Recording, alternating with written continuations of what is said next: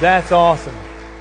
Church, we can sit, we can take out our Bibles, we can turn to Ephesians chapter 3. And I want you to reflect that death was arrested at the resurrection of Jesus, and as a result, all around the world, churches are filled with people like you and me. Normal folks who look like everything is just rolling like it is for the rest of the world, but on the inside, dead people have come to life. Like the resurrection of Jesus Christ, redone, renewed 1,000 times over. And now His church, His bride, His body, scattered all over the world on every continent, filled with people whose lives are redeemed, who have His Spirit in them. People who are inspired by the breath of God. People who are under the call of God. People who can mobilize together for the mission of God. The church is way more than we've ever dreamed of. Like throughout this room are immortal souls, men and women who have been made alive forever. Like when we gather at our gravesides, we'll gather with a tear in our eyes and a smile on our face, knowing that death could not stop our King. We're people of hope. And today we want to talk about the church. The church is more than you imagine. It's more than you ever imagined. Like what Christ died to create. It's so much more than brick and mortar, than pews and music. It's so much more than RAs and Sunday school. It's so much more than attendance and programs. Like what Jesus died to create is so abnormal, so unusual if we could just see it for what it is. And so in Ephesians chapter 3, we're going into the prayer closet with Paul the Apostle as he prays about the church. And while we're in this sermon, I want to just challenge you that when God called you in the church, He called you into something that was bigger than you think for more than you imagine. And your role here is essential. I know that you love show choir and you love hunting and you love sports. You love baseball. I know that you love band. I know that you love your hobbies. I know that you love your football teams. I know that you love your work. But if God could show us in His Spirit what we need to see, what He sees, then you would recognize with me that belonging to this body of redeemed believers beneath the banner of Jesus Christ is the most important thing that you're a part of. It's the most life-giving, renewing, redeeming moment in your world, the day that you gave your life to Christ and became part of His body. So let's read Ephesians chapter 3, verse 14 to verse 21. Paul says this, writing from a jail cell, he said, "For this reason I kneel before the Father, from whom every family in heaven and on earth derives its name. I pray that out of His glorious riches He may strengthen you with power through His Spirit in your inner being, so that Christ may dwell in your hearts through faith. I pray that you, being rooted and established in love, may have power, together with all the Lord's holy people, to grasp how wide and long and high and deep is the love of Christ. And to know this love that surpasses knowledge, that you may be filled to the measure of all the fullness of God. Now, to Him who is able to do immeasurably more than all we ask or imagine, according to His power that is at work within us, to Him be glory in the church and in Christ Jesus throughout all generations, forever and ever. Amen." As a church, we give glory to a God that can do more than you ask or imagine. And I can imagine a lot. But that God secretly, invisibly, in the mind and the power of the divine is doing more in this room than you could ask or imagine blows me away. And I want us to pray about it. As we start this service, I just want to ask you to take your life as a middle schooler, as a high schooler, as a senior adult. I want to ask you to take your life as a parent, your marriage. And I want you to imagine those things that you would ask God to do in it, those things you've been begging God to do to set you free from an addiction, to give you strength through a hard road, to help you finally overcome your anger. And I want you to submit those things this morning to the God who can do more than you ask or even imagine. Let's pray. God, as your church gathered, we pray that your scriptures would come alive to us and that your Spirit would empower them. God, that you would speak to us and strike faith in our hearts, that we could do more than you ask or imagine as we watch you doing more than we could ask or imagine inside our souls. I pray, God, that you would blow us away, that you would take off our goggles that blind us, so we'd stop just seeing the flesh-bound world in its smallness, in its frailty and brokenness. But God, that we'd see for a moment a glimmer of your new creation, of your new heaven and your new earth, the things you're calling us to, the souls that surround us that you're working to redeem. God, I pray that you would awaken us to more than we could ever ask you about or imagine. And today, God, I pray that you would move in every mind and heart of every worshiper. God, I pray you'd touch our lives and change us in very real ways. And I ask this in Christ's name. Amen. Our text is really simple. Paul offers a prayer. It's a prayer that moves in 4 pieces, 4 very simple pieces. He has an invocation where he asks for God's name, where he calls on God and asks God to hear his prayer. Powerful invocation. He asks God for 3 things. They don't show up so well in our English Bibles, but in Greek they pop right off the page. They're all marked by the same little clausal marker that shows you exactly the 3 things that Paul's praying for specifically. And at the end of this passage, he closes with one of my favorite doxologies in the Bible. When he's done with this little prayer, he looks up to heaven and he says, and everybody that's praying with me, listen, to God be all the glory through his church. To God, the one that does more than we ask or imagine. So let's dive off into the text and let's take a look at the prayer.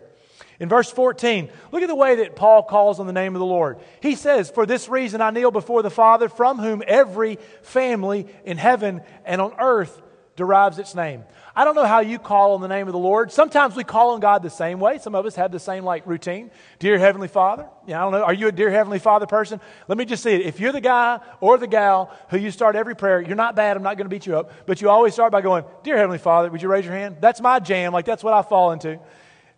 Or maybe you're like, Lord God Almighty. I don't know how you call the name of the Lord, but if you think about it, the way we invoke God's name at the beginning of our prayers says something about our theology or what we're coming to Him with.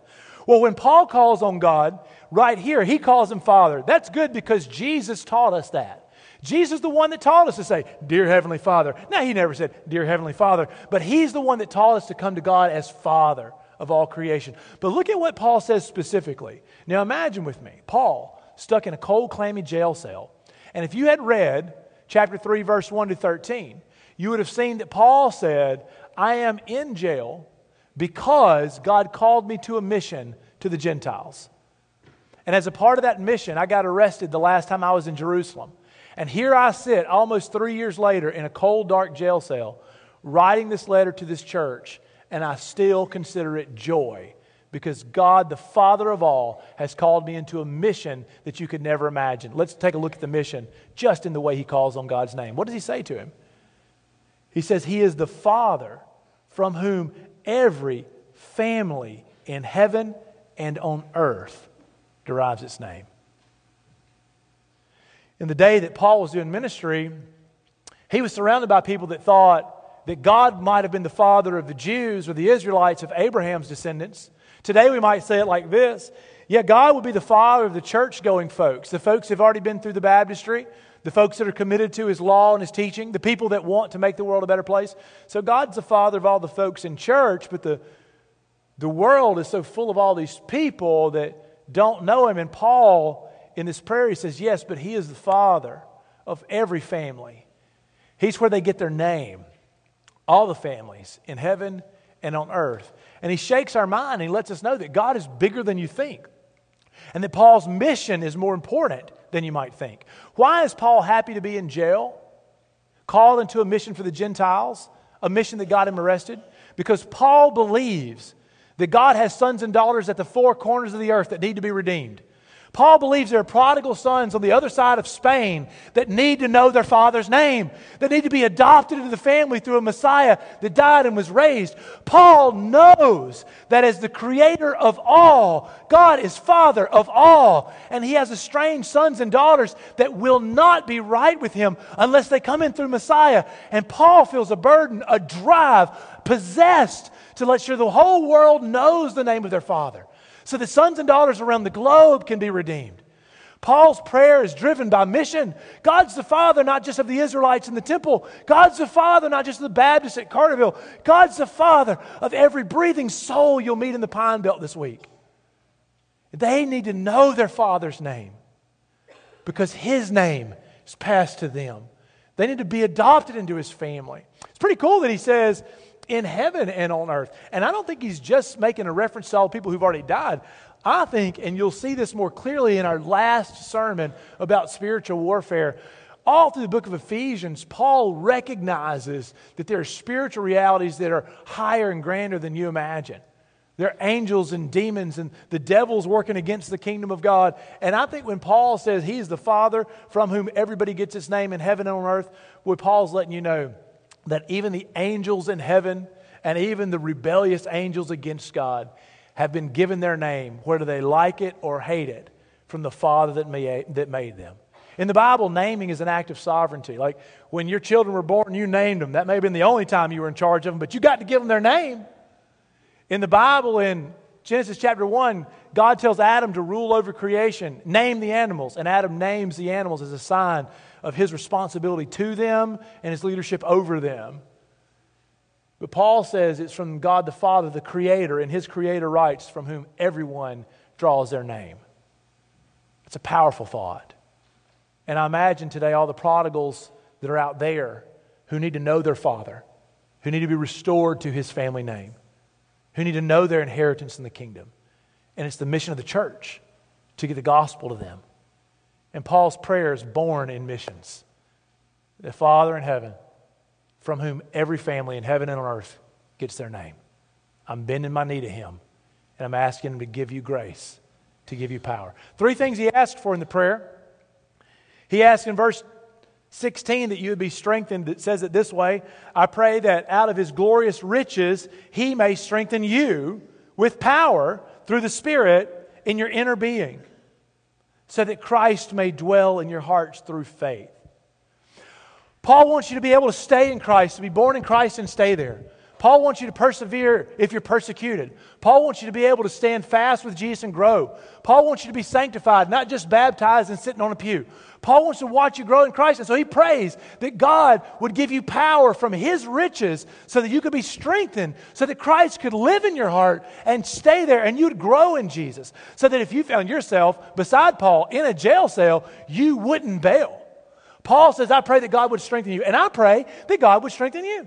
I pray that God would grant Carterville Baptist Church and our guests this week power from his treasure chest of power. That we'd be strengthened on the inside to be more than we are.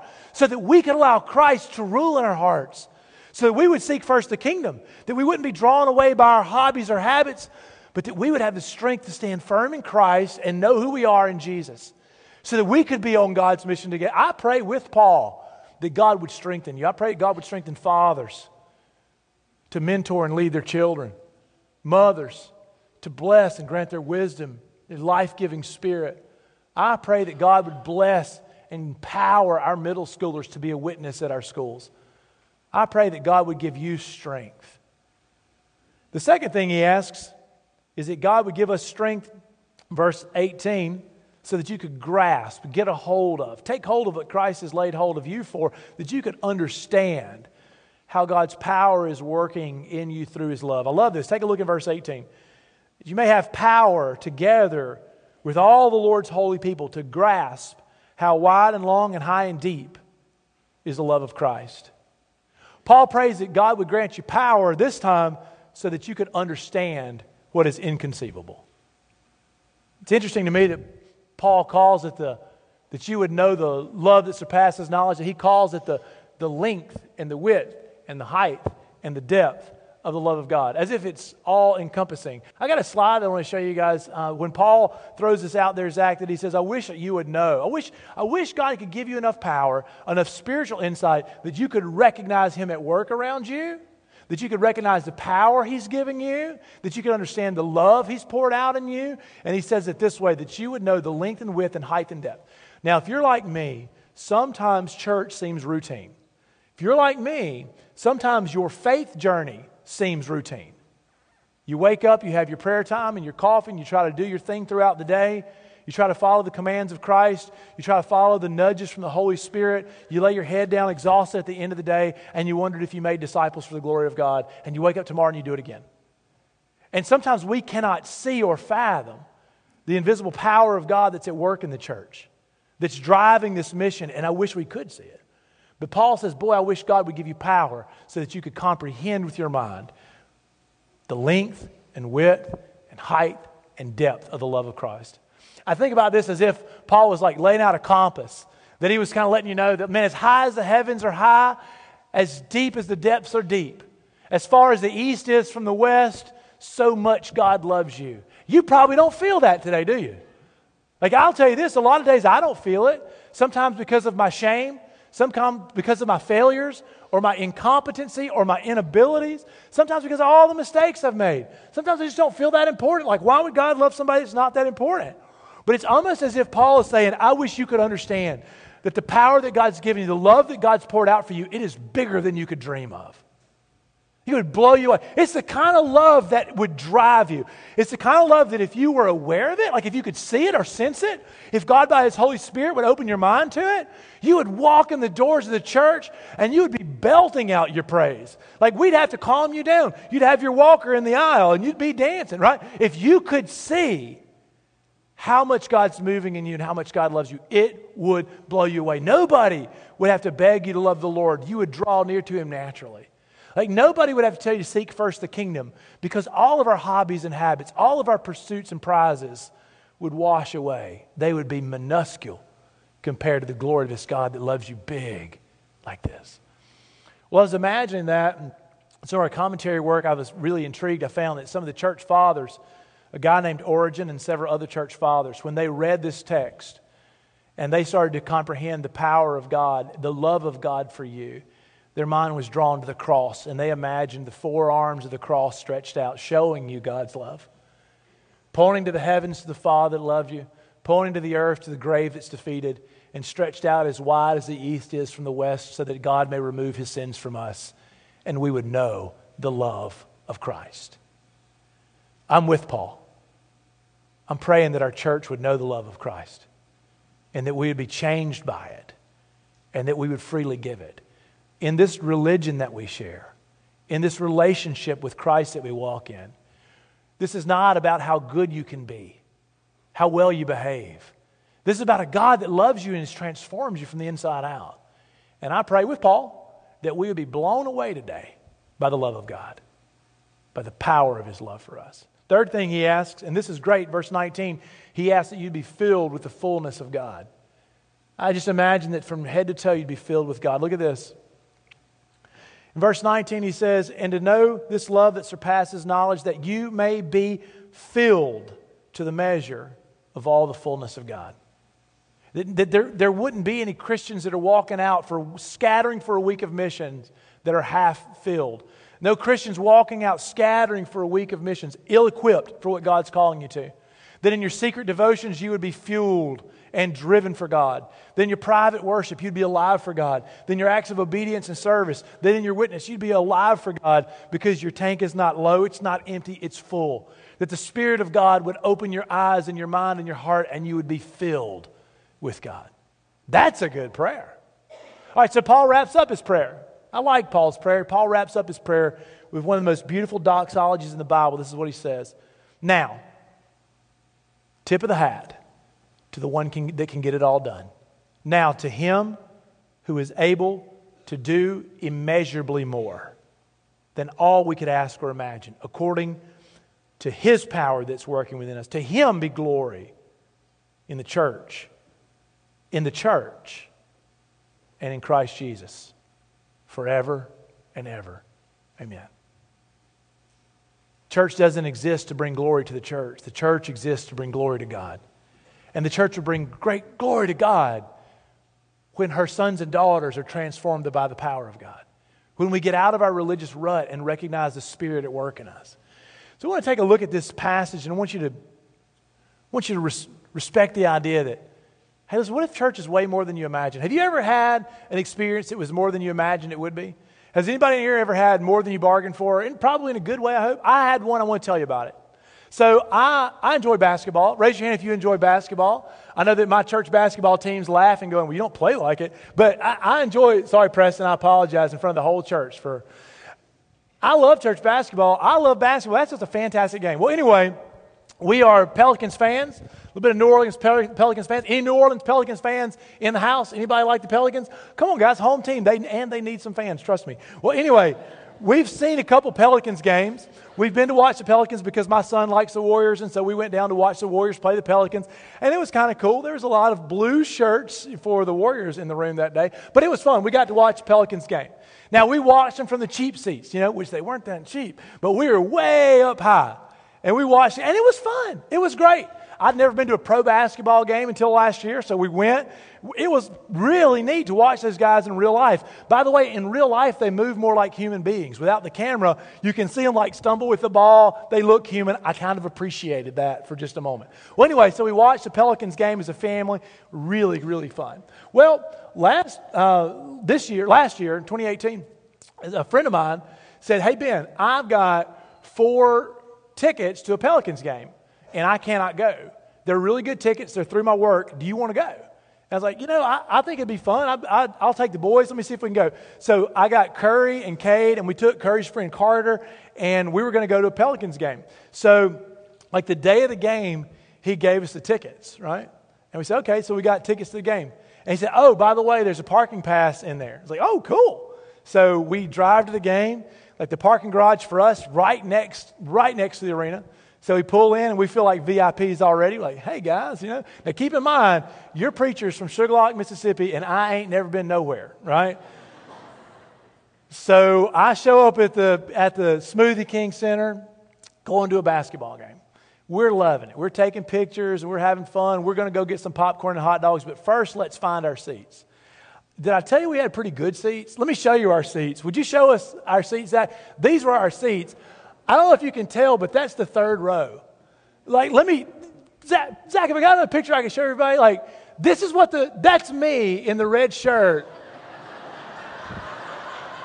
So like, I got buddies that are home, like, hey man, where are you? Like, I'm right here. I'm right beside the scorcher. Like, hey, I found you. They're sending me pictures like, yes. Can I tell you how cool it was to watch a basketball game from the floor, right? This is what it looked like to watch the game. You got another picture up there, man? This is cool. Look at that. Like, there's Big Anthony Davis. He almost came to give me a high five. He was thinking about it. He was close enough. We got to watch a basketball game from the 3rd row. Do you hear what I'm saying? We had no idea. Way more than I imagined. So we strolled down there, and my kids were like, can I get some candy corn? Or can we find some, like, cotton candy? Can I get a hot dog? I was like, yeah. Let's find our seats first because I don't know my way around. So we're, like, looking around. We come down. We keep going down. And there's, like, a yellow rope that keeps, like, people like me off the floor area, right? And I was like, man, I think that's me over there. I don't know where to sit. The guy got there. He's like, oh, yeah, come on, sir. Sir, hey, I like this already. He's like, that's you guys right there. So we're like in our VIP seats, and we're like, wow, guys. We sit down a minute. Like, it's an hour before the game, right? We're like, wow. Okay, guys, I know where we're supposed to be now. Let's go get a hot dog and some cotton candy. So we get up, and we walk back to that same guy. Of course, I'm friendly to everybody. He's my new bestie now. Like, hey, man, listen, I'm going to take the boys up. We're going to go find a hot dog. We right back down. He's like, hot dog? I was like, yes, sir. He said, no, you guys have some food. I was like, no, they're hungry. I'm going to go get them some food. He's like, no, do you have your armband yet? I was like, armband? He's like, all right, stop. Listen, go through that door. There's a lady at the table. Get an armband. Then go through that door. There's a little club where you guys can find some food to eat. I'm like, all right, we'll see. So I go, we get our armbands, and then we walk into this room.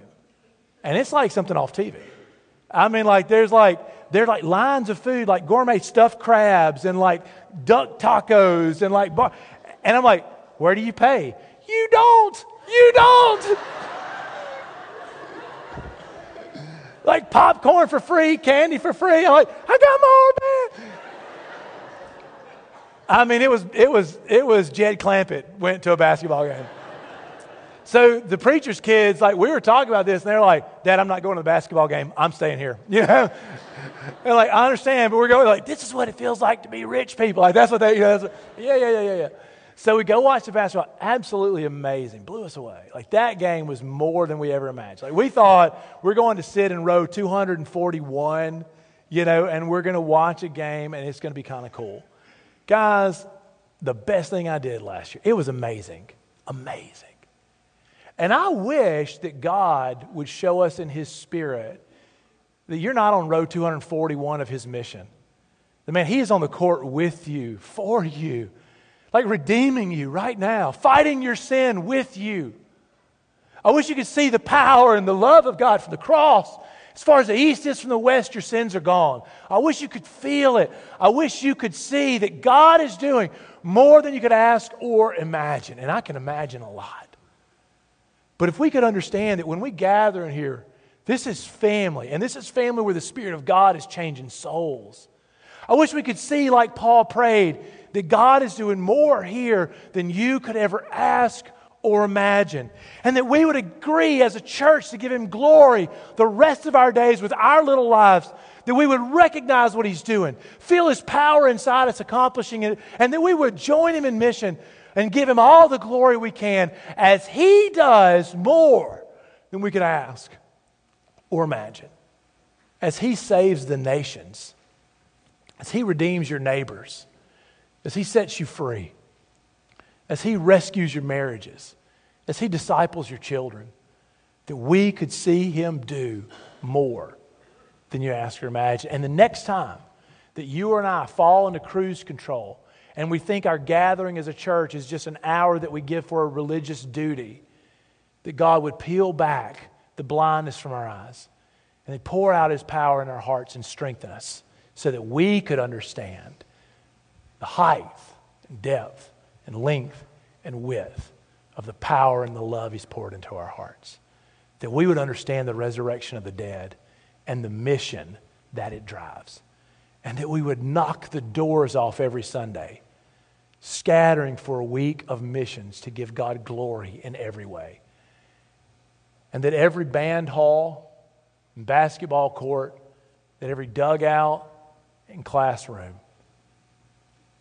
that every Minecraft server and chat room, that every coffee shop and corner restaurant would become a place where we magnify the glory of God by engaging the mission of God until everyone knows the name of their Father who has given them every name for every family under heaven.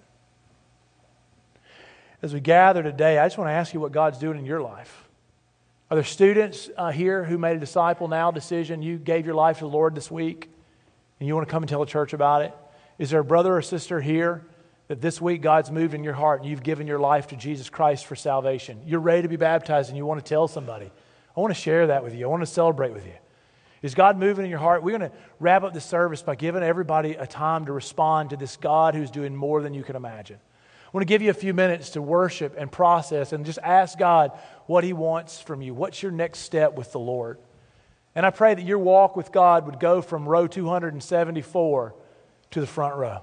That you'd recognize the power of the Spirit working in you, that you are part of God's mission to redeem this earth. And as the church, you're a part of this mysterious body of people whom He has given new life again and brought in by His grace to redeem creation. And that we'd feel the power of that as we walk through the book of Ephesians together. Let me pray for you, and then we'll respond to God's word together.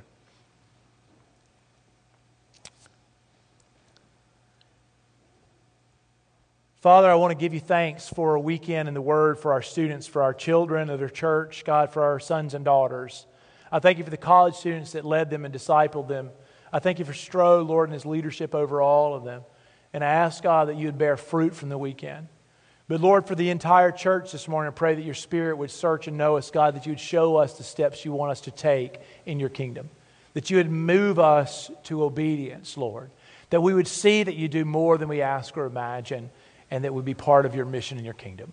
I ask your grace over us now, Lord, as we respond to you, as each one of us searches our heart, listens to your Spirit, and obeys you, Lord, as you prompt us. Lord, we give you our lives. We give you, Father, our week. And I pray now that you would show us our next step. It's in Christ's name I pray.